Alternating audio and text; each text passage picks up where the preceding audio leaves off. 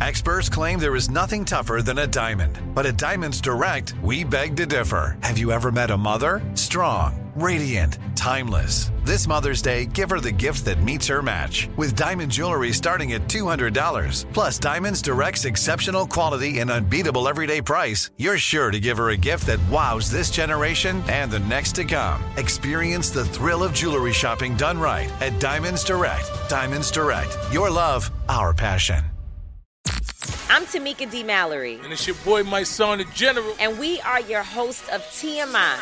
And catch us every Wednesday on the Black Effect Network, breaking down social and civil rights issues, pop culture, and politics in hopes of pushing our culture forward to make the world a better place for generations to come. Listen to TMI on the Black Effect Podcast Network, iHeartRadio app, Apple Podcasts, or wherever you get your podcasts. That's right.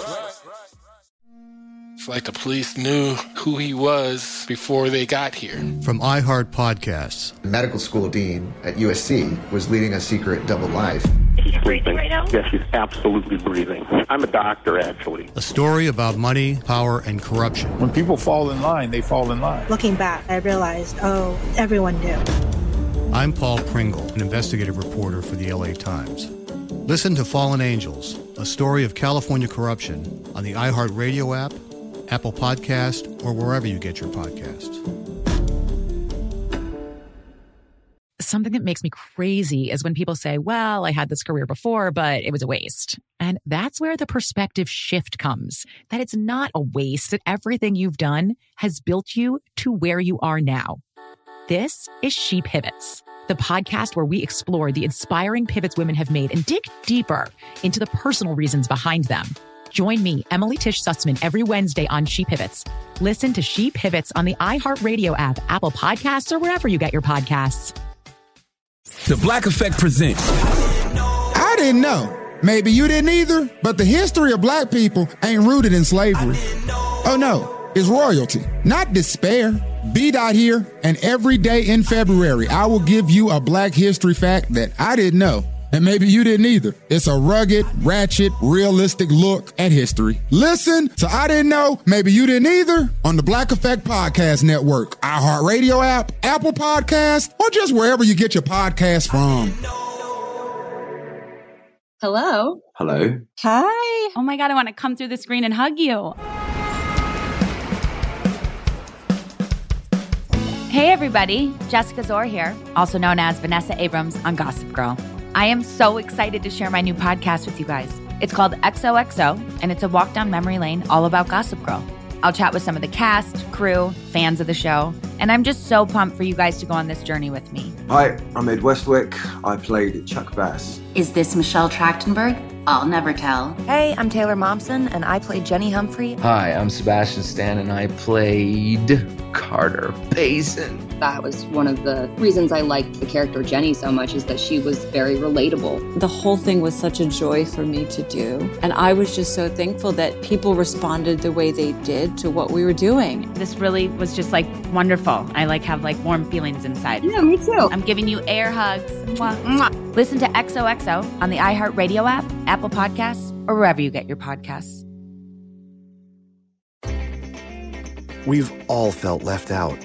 And for people who move to this country, that feeling lasts more than a moment. We can change that. Learn how at belongingbeginswithus.org. Brought to you by the Ad Council.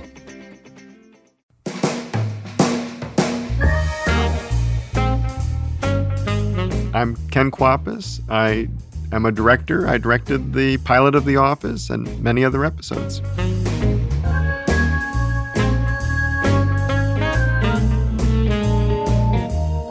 Hello, listeners.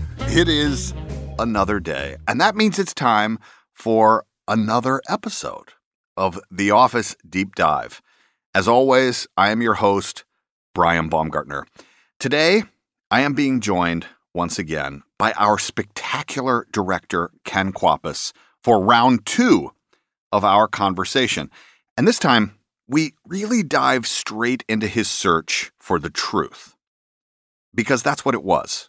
Right? The lengths he took to make sure that the show felt real, felt spontaneous, felt improvised, and that we as a cast felt like we really were a part of the Dunder Mifflin world. I am just in awe of him. That being said, I do want to get one thing straight. Ken, well, he expressed some doubts about my abilities in the basketball episode. Season 1, Episode 5, for those of you who don't know. He said that I was so good and made so many shots in a row that it had to have been visual effects. Well, sir, first of all, I'm flattered because that's hilarious, but I hate to break it to you, I am just that good. But enough about me. I could talk about me all day. But since we're talking about skills, Ken truly has so many of them. We owe so much of The Office to his vision and his talent, and we were so lucky to have him on our team. Without further ado, get ready to be swept away into the wonderful, magical world of Ken Kwapis. Bubble and squeak, I love it. Bubble and squeak, I know. Bubble and squeak, I cook it every morning, left over from the night before.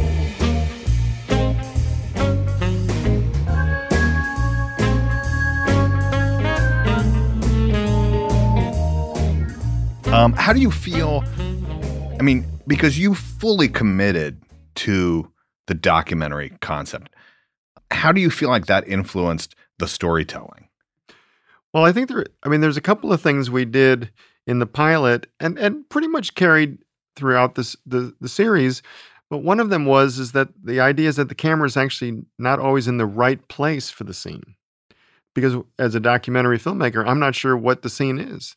So that occasionally, if we made a decision, like if Steve's character makes an entrance from his office, that the camera might be over near the water cooler, the last place you would really put the camera to catch a good, and then Steve would say something which would catch our attention. We'd have to whip pan over to find him. And ideally, by the time we found him, he's finished saying whatever he had to say, so that we end up landing on him for a bit of dead air.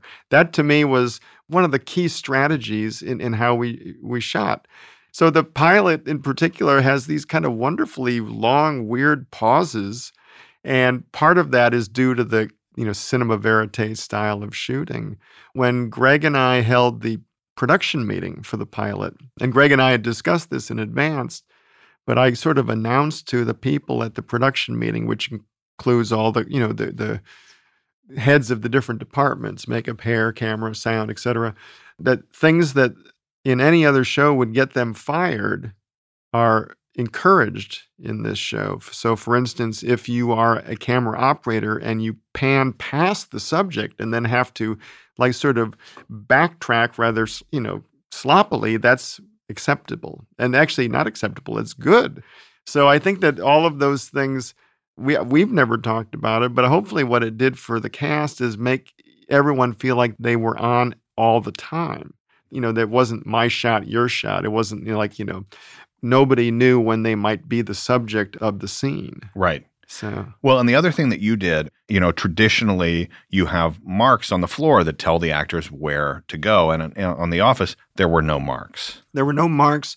And there were also, in theory, there was no regard for whether you were actually facing the camera at certain times. In a traditional, multi-camera comedy, everyone is presented in a very, frontal view. But suddenly in our pilot, we were able to do things like just kind of be, long stretches on a profile or not quite see someone well. Right. So, I do think Greg and I were very specific about scenes that were more like, spy camera scenes. And I'm thinking in the pilot particularly of, there's a wonderful scene towards the end at the reception desk with Jim and Pam and Roy. And I think Pam actually leaves the reception desk, and there's just this long, long moment where Roy and Jim are just leaning. And then Jim finally says something really innocuous, and Roy bolts out of there. It's a very weird. Yes. And so that's a scene where those two characters are not aware that they're being filmed. and we sort of hid behind a bush, or not a bush, but like a plant. Yeah. And, I think that was a good example of, particularly for a character like Jim, who's hyper aware of the camera, that we get to catch him without, him being aware of it. And I think even at the beginning, as I recall, like Steve would have a look directly at the lens and then a look at me standing next to the camera. And I'm going to have to rack my brain now a little bit. I think the idea is if he looked to the camera, he was it was something he was doing as if playing to the camera. But if he looked at me, it was because he was worried that the camera caught something that he didn't want to be seen. I'm not sure exactly if that's but I know what you mean. Yes. Well, I want to skip ahead because you just brought this up and kind of talk about probably the most famous spy shot scene in the series. I told Jenna that nothing could shut down production like a big Jim and Pam moment. It was like, if you were scheduled to work that day and you were like, oh, Jim and Pam are going to kiss. Please shoot me out before because they're going to talk for a long time. But talk to me a little bit about how that moment, what was that? My recollection was there was a lot of conversation about that and capturing that spy shot of them finally coming in and doing that kiss. Well, there was a lot of conversation. I think that John and Jenna had a lot of, what's the right word? Well, they were anxious about the scene. I spoke with Jenna about this about a year ago, and I went back and looked at the shooting schedule for that episode, Casino Night, because I misremembered something. I thought that we shot the kiss at the very end of the schedule, but in fact, we didn't. We shot it on I think the second last day of the schedule. The last day was the night work, the exterior scene between Pam and Jim where they basically break up. It's the penultimate scene before he comes back in and kisses her. So it was just interesting to me that for the two actors, they were playing the outcome before they played the scene. Interesting. And obviously they played both scenes well. But in terms of the camera placement, I definitely remember talking to Greg about, we wanted to be hidden, and we wanted to find the furthest place to be, and that was that, there was a little glass partition, kind of near where the water cooler is, and we just hid back there. To me, the most interesting thing about the moment is the fact that if you shoot a kiss, traditionally you want to be able to see two faces. And I've, directed a few kisses before, and there's always usually maybe you'll put people in a kind of 50-50 orientation to the camera. Right. Or you have separate shots. But this show, of course, that's not what we do. And I think I don't remember if it was Greg's suggestion or if the actors came up with it or maybe they just happened. But we don't see Jenna's reaction to the kiss. We see John. Right. And they kiss and they break, and I think they look at each other for a beat, and that's the end of the scene. But I think one of the things I've often thought about with that shot is, as an audience, you get the pleasure of being Pam. You're being looked at by Jim. You don't see her reaction, so you get to, as an audience, kind of write it yourself. And I think that shot, and it's very simple. But I think that's, to me, the thing that's most noteworthy about it is the person who's surprised by the kiss. You don't see their face. Right. That's very interesting. It occurs to me too, and this is probably more Greg. I'll just side note that, but sure. The idea that because you guys were so concerned. Hey, girlfriends, it's me, Carol Fisher. I'm so excited to tell you about the brand new series of The Girlfriends. In season 1, we told you about the murder of Gail Katz at the hands of my ex-boyfriend, Bob. At one point, a woman's torso washed up on Staten Island and was misidentified as Gail. She spent 9 years in Gail's grave, and then she just disappeared.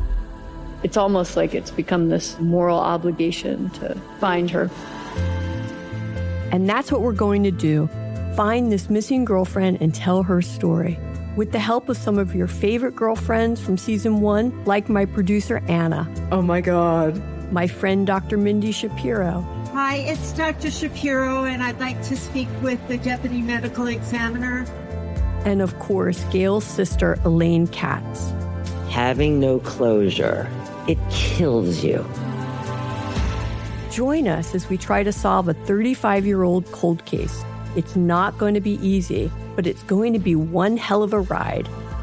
What? I can't believe this. Listen to Season 2 of The Girlfriends, Our Lost Sister on the iHeartRadio app, Apple Podcasts, or wherever you get your podcasts.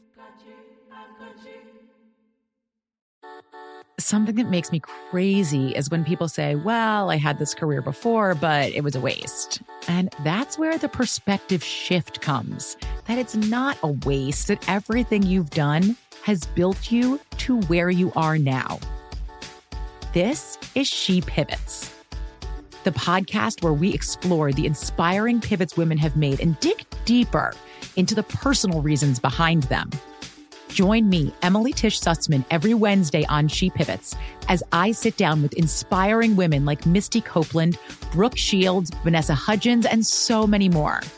We dive into how these women made their pivot and their mindset shifts that happened as a result.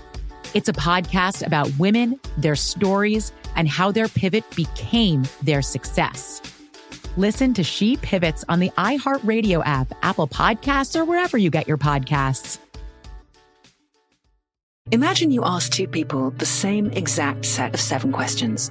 I'm Minnie Driver, and this was the idea I set out to explore in my podcast, Mini Questions. This year, we bring a whole new group of guests to answer the same 7 questions, including actress and star of the mega-hit sitcom Friends, Courtney Cox. You can't go around it, so you just go through it. This is a roadblock. It's going to catch you down the road. Go through it. Deal with it. Comedian, writer, and star of the series Catastrophe, Rob Delaney. I shouldn't feel guilty about my son's death. He died of a brain tumor. It's part of what happens when your kid dies. Intellectually, you'll understand that it's not your fault, but you'll still feel guilty. Alt-rock icon, Liz Phair. That personal disaster wrote Guyville. So everything comes out of a dead end. And many, many more. Join me on Season 3 of Mini Questions on the iHeartRadio app, Apple Podcasts, or wherever you get your favorite podcasts. 7 questions, limitless answers.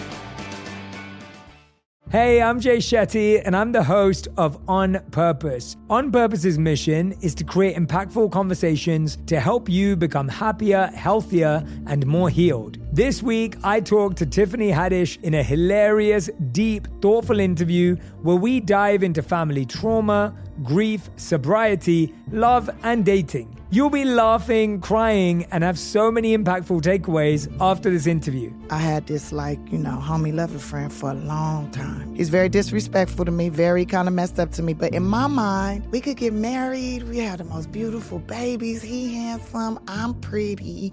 It would be so cool. He's smart and intellectual.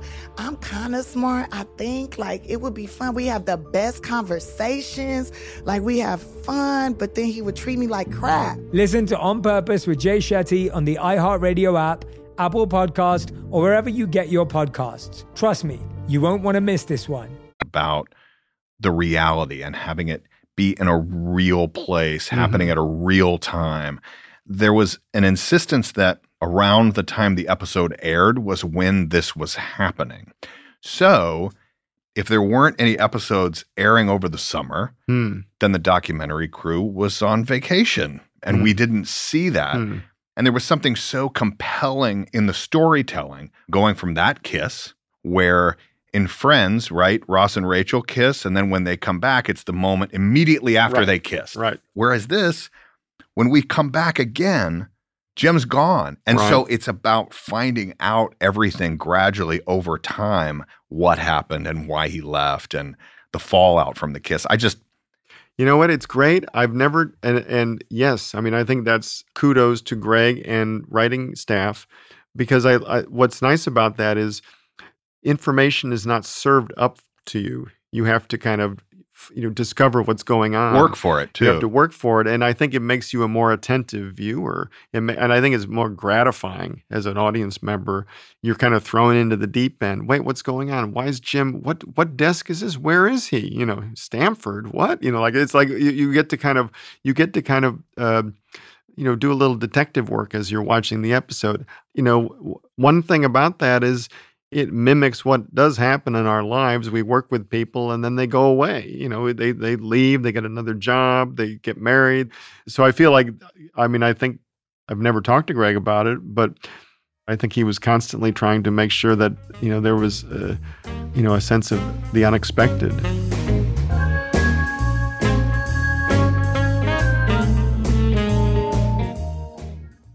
It's a hard time for hiring, so you need a hiring partner built for hard times.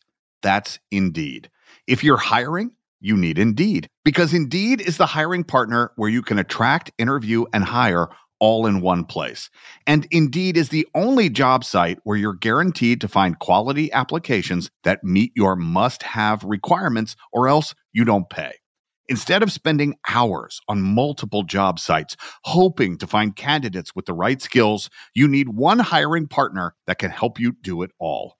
Indeed partners with you on every step of the hiring process. Find great talent through time-saving tools like Indeed Instant Match, assessments, and virtual interviews. With Instant Match, as soon as you sponsor a post, you get a short list of quality candidates with resumes on Indeed that match your job description, and you can invite them to apply right away. Plus, you only pay for quality applications that meet your must-have requirements.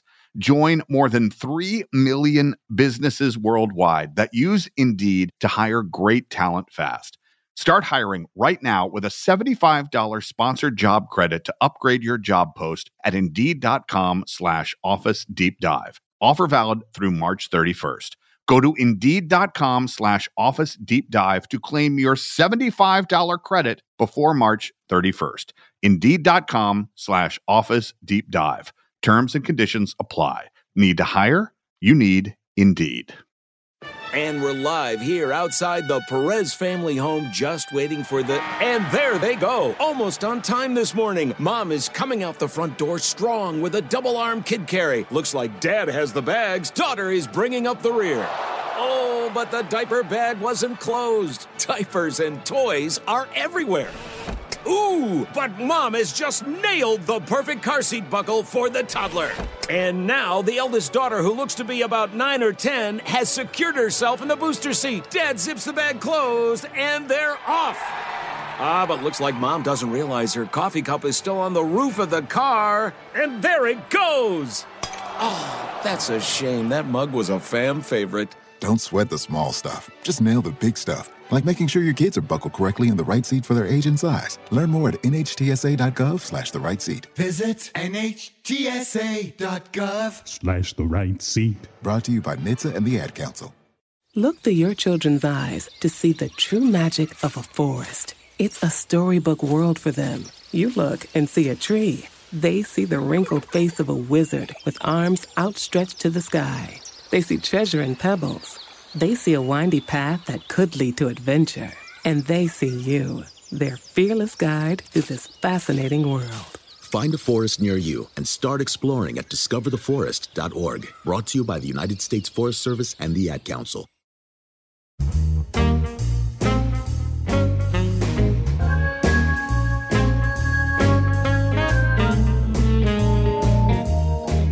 How do you feel like directing the show changed as the show continued? Well, I didn't work on every season. Sure. And you took a long break. I took a long break, and I will say that whatever season I was working in, I guess I felt like I just naturally circled back to those impulses that we had during the pilot.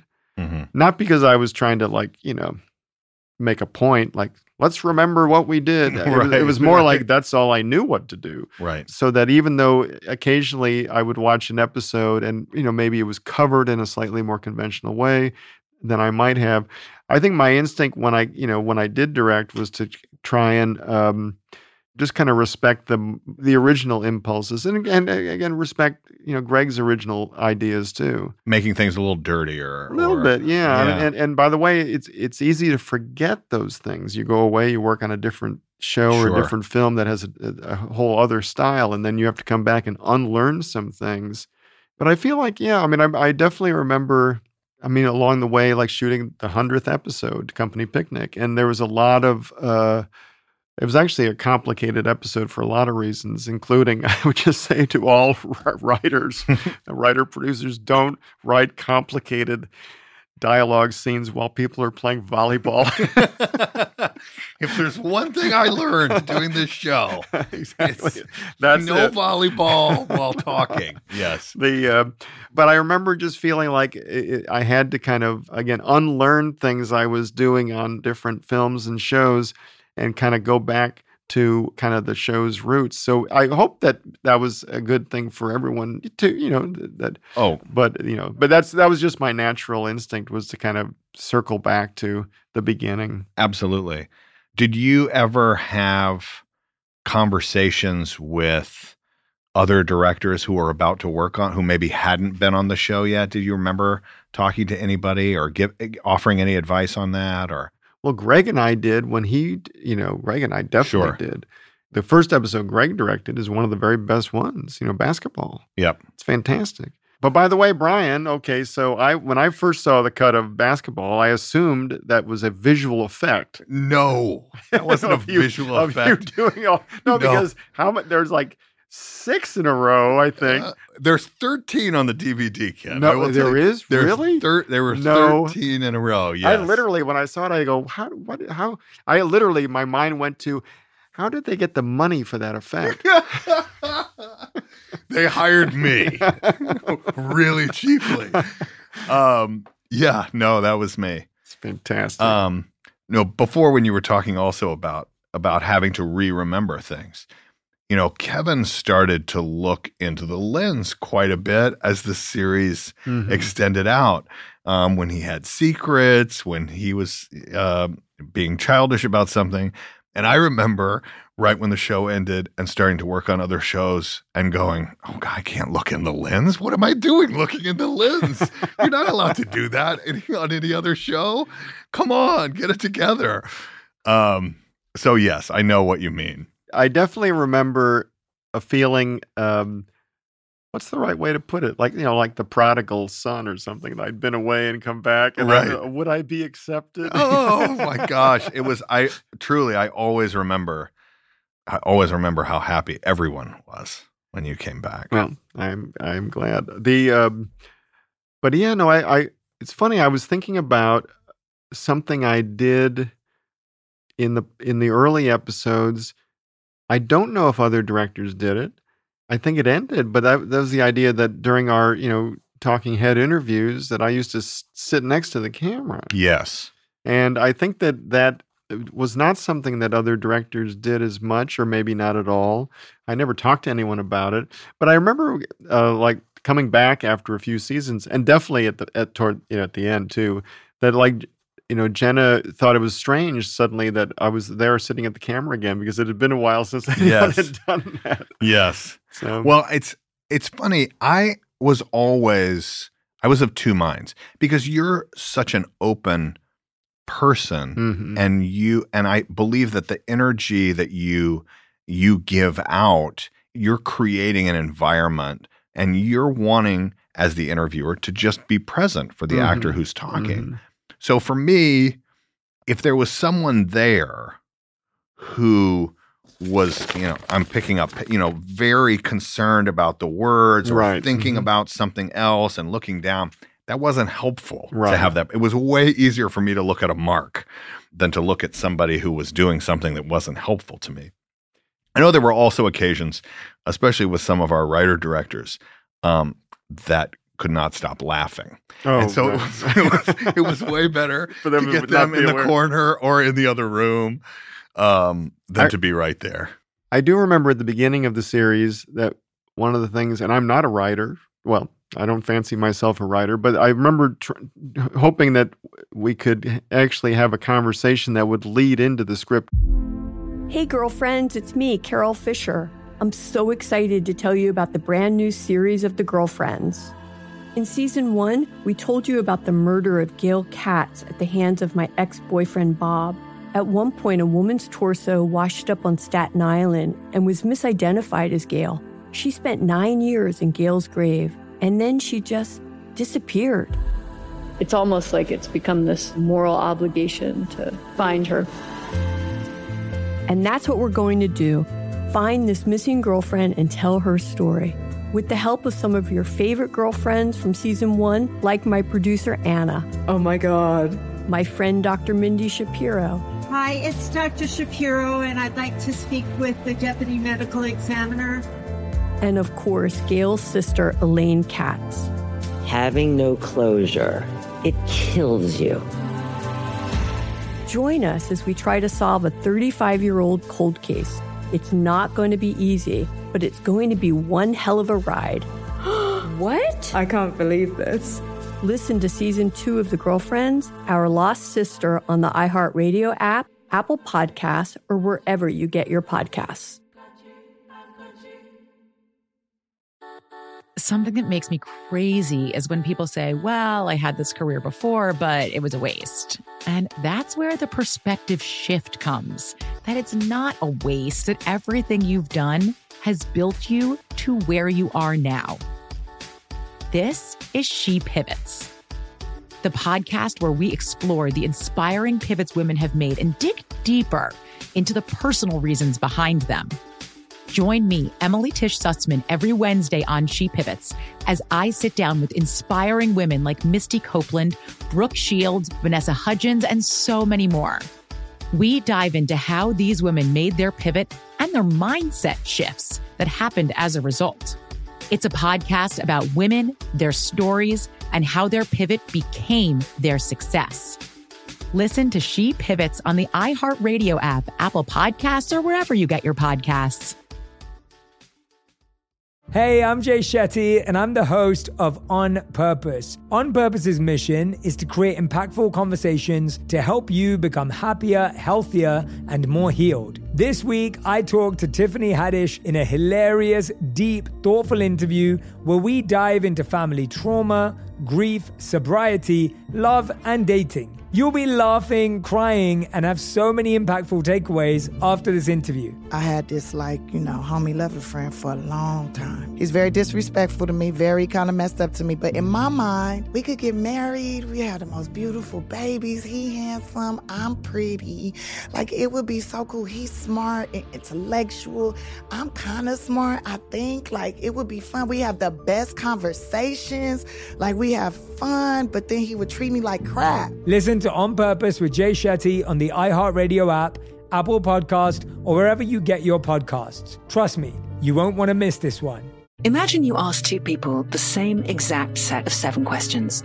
I'm Minnie Driver, and this was the idea I set out to explore in my podcast, Mini Questions. This year, we bring a whole new group of guests to answer the same 7 questions, including actress and star of the mega hit sitcom Friends, Courtney Cox. You can't go around it, so you just go through it. This is a roadblock. It's going to catch you down the road. Go through it. Deal with it.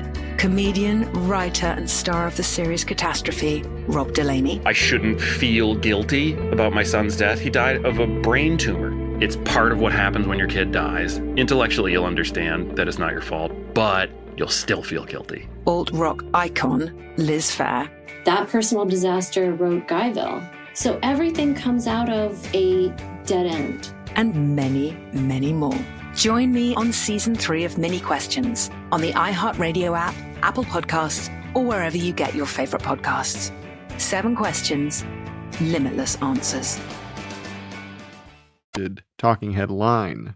Yes. And that was something, we did on occasion.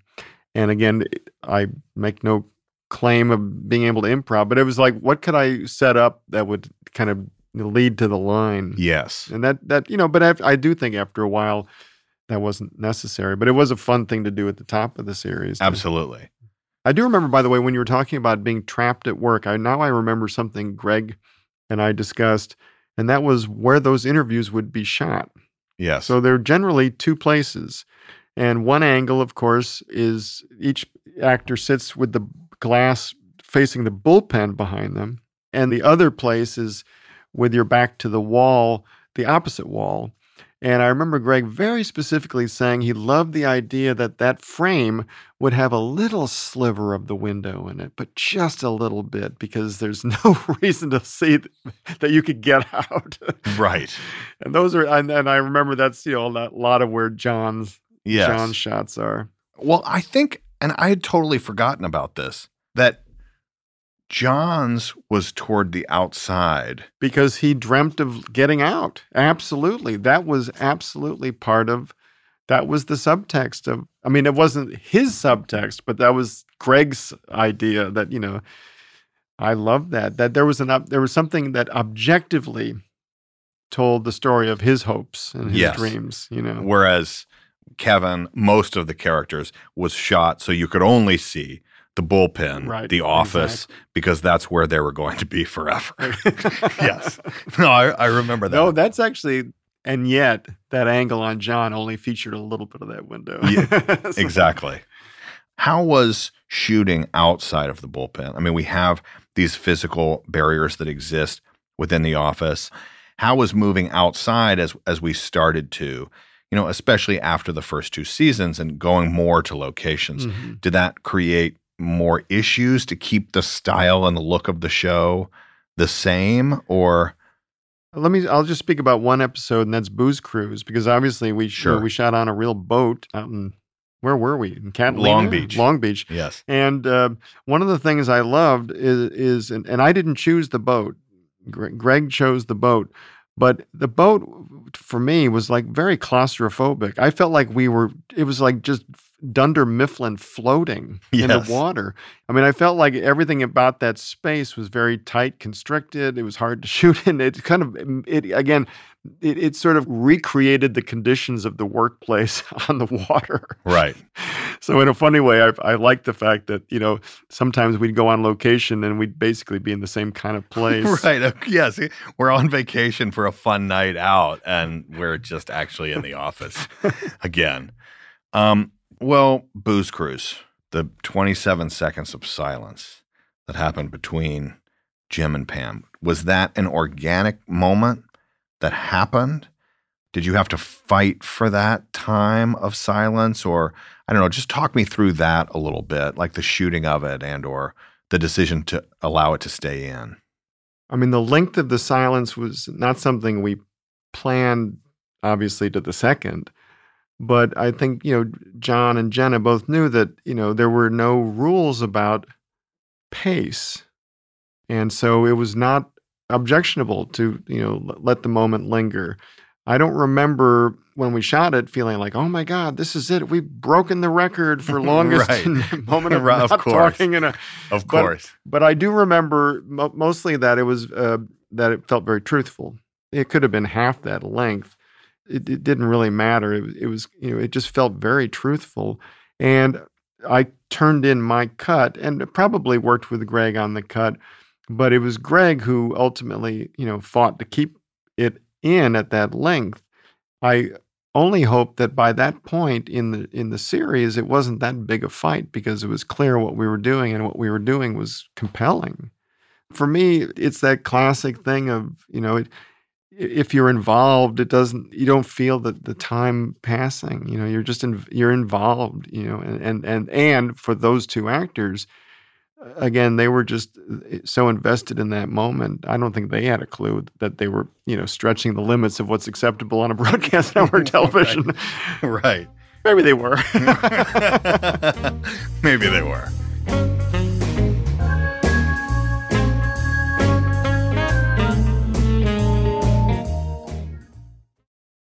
Hi, I'm Glory Edom, host of Well Read Black Girl.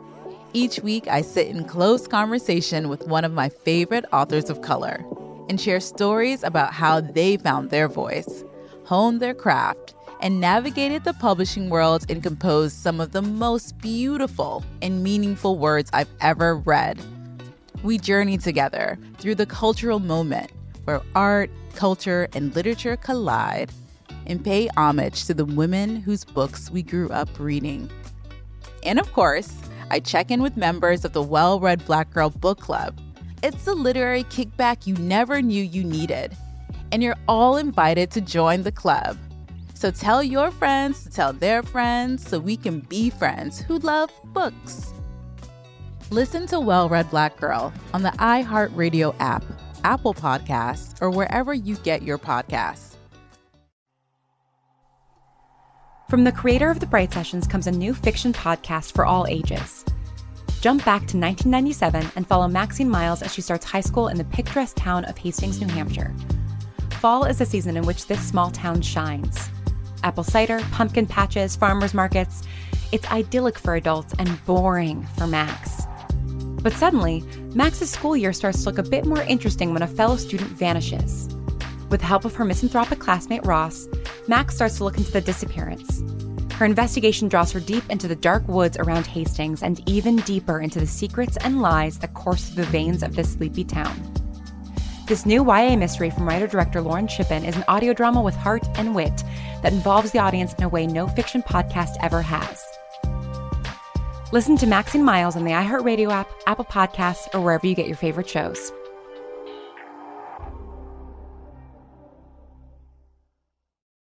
If I could be you.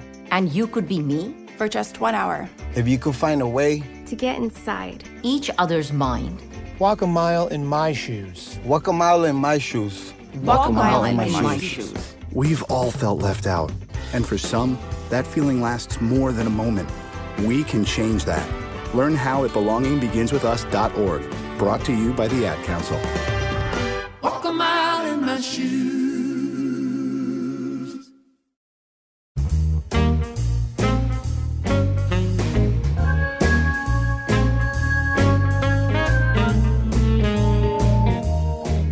So Greg approached you about coming back for the finale, or he asked you, or how did that come about? He asked me to come back for the finale.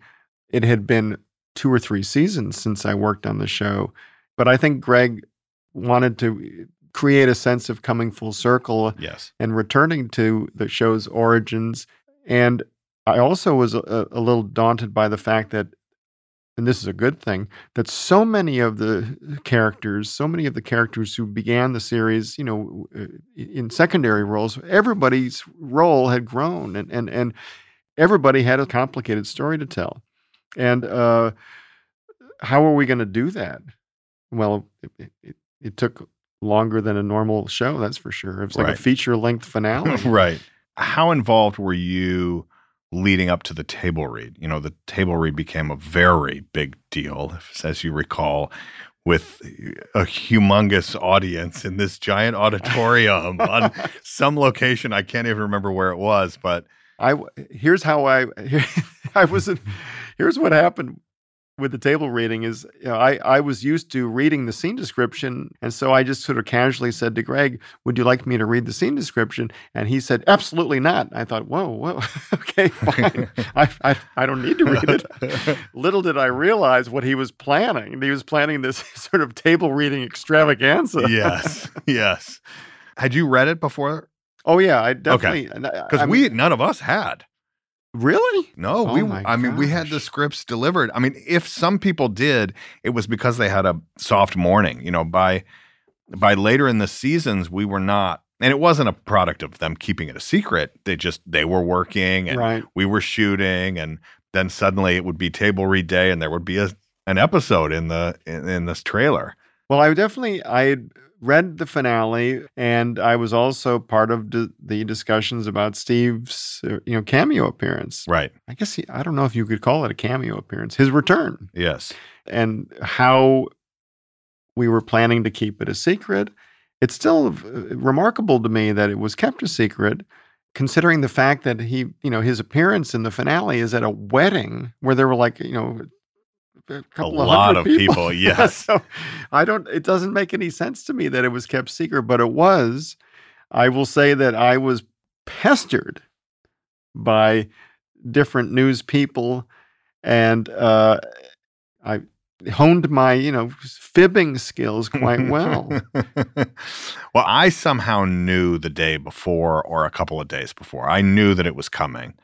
Why did you feel that was important for him to come back? Or did you?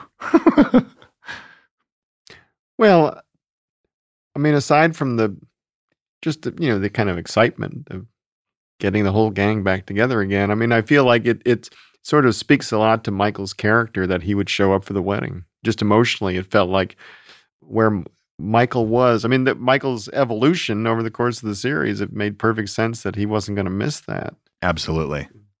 Why do you think that The Office has not just maintained, but why is the show more popular now than it was even when it aired? What is it about the show that you think, that so many people respond to? I wonder if all the let me think about that. That's a good question. Oh, I have an answer.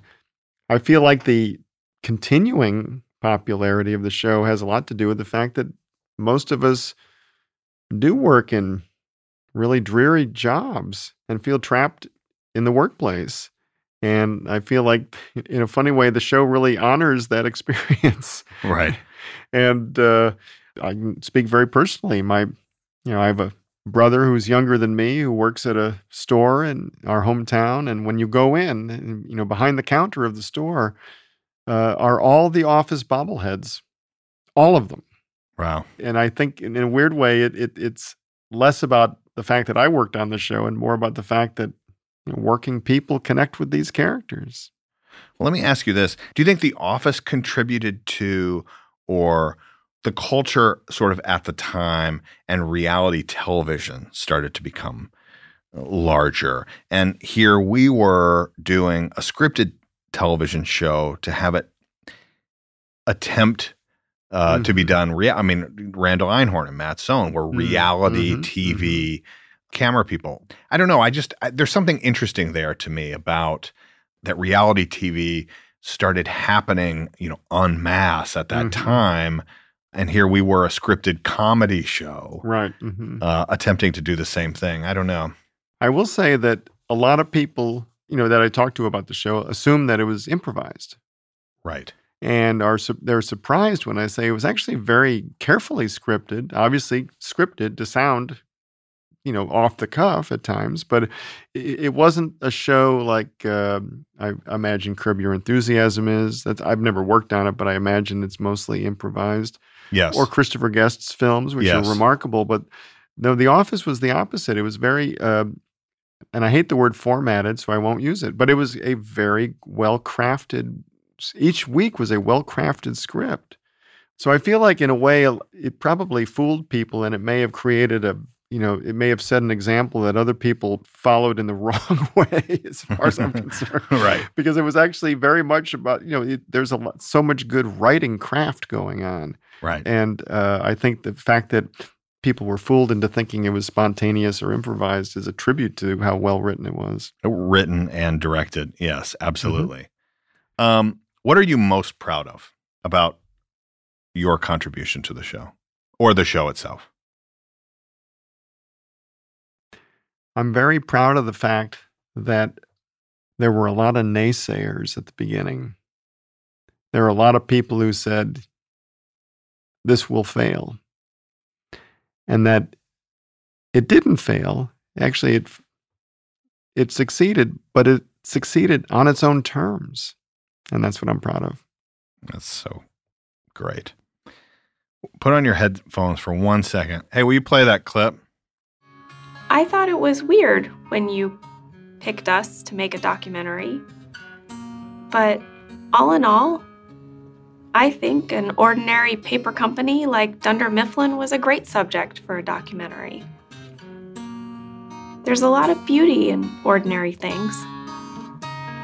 Isn't that kind of the point?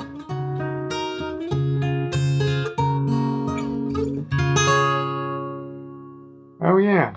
That is the point. That's why it's continued to be popular. Okay, so... Well, to me, what that says is that's what Greg thought the point was. Yeah. What do you think? You think? Yeah. Beauty in the ordinary. Yeah. I also feel like just as a director, it was such a pleasure and a privilege to kind of do something that didn't go down the middle of the road. And I think audiences respect that and love that about the show. I actually do remember a different ending to the finale. Okay. As I recall, the original ending was, the night before, or rather the night of the story, that all the characters decide they need to take the Planty. That's in the bullpen. That's been in the bullpen for 9 seasons. Yes. That sad looking plant. And somebody, maybe, I don't know, is it Kevin? Somebody makes a suggestion that Planty needs to be liberated. Planty needs to escape. And so everyone marches out of the office with 2 or 3 of the characters carrying Planty, and everyone's chanting Planty, Planty. Yes. The entire ensemble then goes outside of the building in the parking lot in front of Dunder Mifflin's building, and they plant Planty. And the original ending, as Greg and I discussed, was that, everyone kind of wanders away. Everyone's been drinking and everyone's, feeling a little sad, but, festive. And we hold on this empty parking lot with the plant, newly planted. The one that was in Dunder Mifflin is now outside. And as I recall, Greg's original plan was that there'd be a dissolve through to the next morning. And you just see the empty parking lot at dawn with this plant in its new home. Fascinating. I totally forgot that. Yeah, that's great. And I'm not surprised that Greg decided to end with Pam's drawing. I mean, it's fantastic. It's wonderful. And yes, Pam's, final speech about finding the beauty in the ordinary is certainly, it could not be a better summation statement. But going back to the offbeatness of the show, I must say I loved the idea of a show that ended with a shot of an empty parking lot and a plant. That's amazing. That's amazing. Well, I talked to Jenna some about it, and I was saying to her, like, if The Office was a being, a person, or that Pam was clearly the heart of the show. Obviously, she's has the love interest with Jim. Dwight describes her as his best friend in the end, and she's the one that has the last moment with Michael when he's leaving. And it's interesting that it goes back to her. I do think she was the emotional heart of the show. Well, I guess the only thing I would add to that is the show is a comedy, but within it is a romantic story. And the romantic story is not played for laughs. The romantic story is grounded and real, and in a very, old-fashioned sense, this is a show with clowns and lovers. Yes. And a different show is different. A wonderful show like Friends, the romantic storylines are funny. Yes. But in The Office, Pam and Jim, we don't love them because of the laughs. We love them because of how, grounded and real that relationship is. Well, and we couldn't, because both Jenna and John aren't funny. So we wouldn't be able to. Thank goodness it wasn't written that way. I didn't say that. Thank goodness. I just so appreciate you being here. Oh my gosh. I am so honored that you gave us any time. And I just want you to know, just watching things through again, and just you as a person, I love you. And I want you to know how much I respect you and give you full credit for the world that was created on The Office with Greg. Well, I love you too, and I miss you. My gosh, I know. It's been too long. It's been so. I'm just so excited that you're doing this too, and it was also so comfortable to talk to you about this. Good. I felt like let's just talk about. Yeah, this let's stuff. just talk about exactly. Thank you so much. Oh my gosh.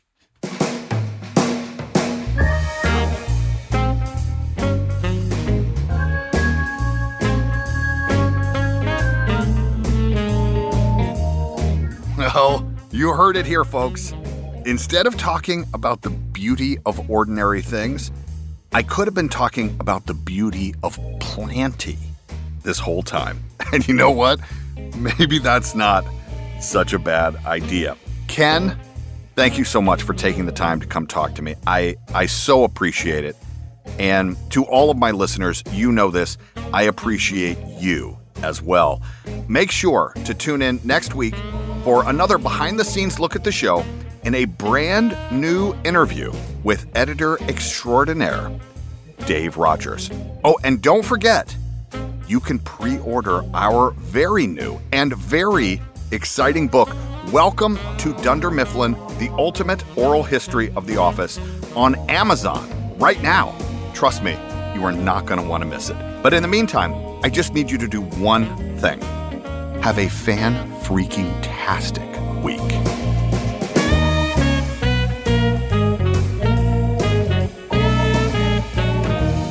The Office Deep Dive is hosted and executive produced by me, Brian Baumgartner, alongside our executive producer, Ling Lee. Our senior producer is Tessa Kramer. Our producers for this episode are Liz Hayes and Diego Tapia. My main man in the booth is Alec Moore.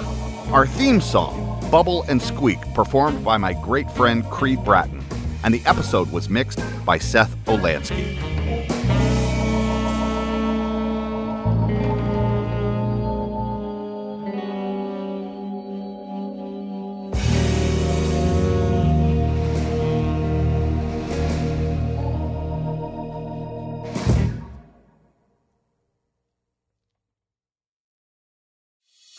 Hey, it's Dua Lipa. I'm here to tell you about my brand new podcast, Dua Lipa at Your Service. I'll be sitting down with the world's most inspiring minds to uncover what makes them tick and what they've learned from the obstacles life has thrown at them, including Sir Elton John. After a lot of upsets, a lot of disappointments, a lot of betrayals, it's turned out to be the most wonderful life right now that I could have ever imagined. Listen to Dua Lipa at Your Service on the iHeartRadio app, Apple Podcasts, or wherever you get your podcasts. Mama, what does the chicken say? Dog. Cat. Giraffe. Giraffe, really? Giraffe. You're not going to get it all right. Just make sure you nail the big stuff, like making sure your kids are buckled correctly in the right seat for their age and size. Get it right. Visit NHTSA.gov/the right seat. Brought to you by the National Highway Traffic Safety Administration and the Ad Council. Did you know that on the day Dr. King was shot, the all-black security detail normally assigned to him was called off? They're the ones who would not allow him to stay at any hotel with balconies. Chief Wallace, did you ever ask what this was all about? Yes. And what were you told? Told that I had been threatened. This is the MLK tapes. The first episodes are available now. Listen on the iHeartRadio app, Apple Podcasts, or wherever you get your podcasts. I'm Tamika D. Mallory. And it's your boy, my son, the General. And we are your hosts of TMI. And catch us every Wednesday on the Black Effect Network, breaking down social and civil rights issues, pop culture, and politics in hopes of pushing our culture forward to make the world a better place for generations to come. Listen to TMI on the Black Effect Podcast Network, iHeartRadio app, Apple Podcasts, or wherever you get your podcasts. That's right. It's like the police knew who he was before they got here. From iHeart Podcasts. The medical school dean at USC was leading a secret double life. She's breathing right now? Yes, she's absolutely breathing. I'm a doctor, actually. A story about money, power, and corruption. When people fall in line, they fall in line. Looking back, I realized, everyone knew. I'm Paul Pringle, an investigative reporter for the LA Times. Listen to Fallen Angels, a story of California corruption on the iHeartRadio app, Apple Podcast, or wherever you get your podcasts. Something that makes me crazy is when people say, well, I had this career before, but it was a waste. And that's where the perspective shift comes, that it's not a waste, that everything you've done has built you to where you are now. This is She Pivots, the podcast where we explore the inspiring pivots women have made and dig deeper into the personal reasons behind them. Join me, Emily Tish Sussman, every Wednesday on She Pivots. Listen to She Pivots on the iHeartRadio app, Apple Podcasts, or wherever you get your podcasts. Hey, I'm Jay Shetty, and I'm the host of the On Purpose podcast, and I had the opportunity to talk to one of Hollywood's major icons, Michael B. Jordan. In our conversation, Michael shares the highs, the lows, and everything in between, offering a genuine glimpse into his world. The closest to getting what you want is always the hardest. People give up right before they get what they've always wanted to get. Listen to On Purpose with Jay Shetty on the iHeartRadio app, Apple Podcasts, or wherever you get your podcasts.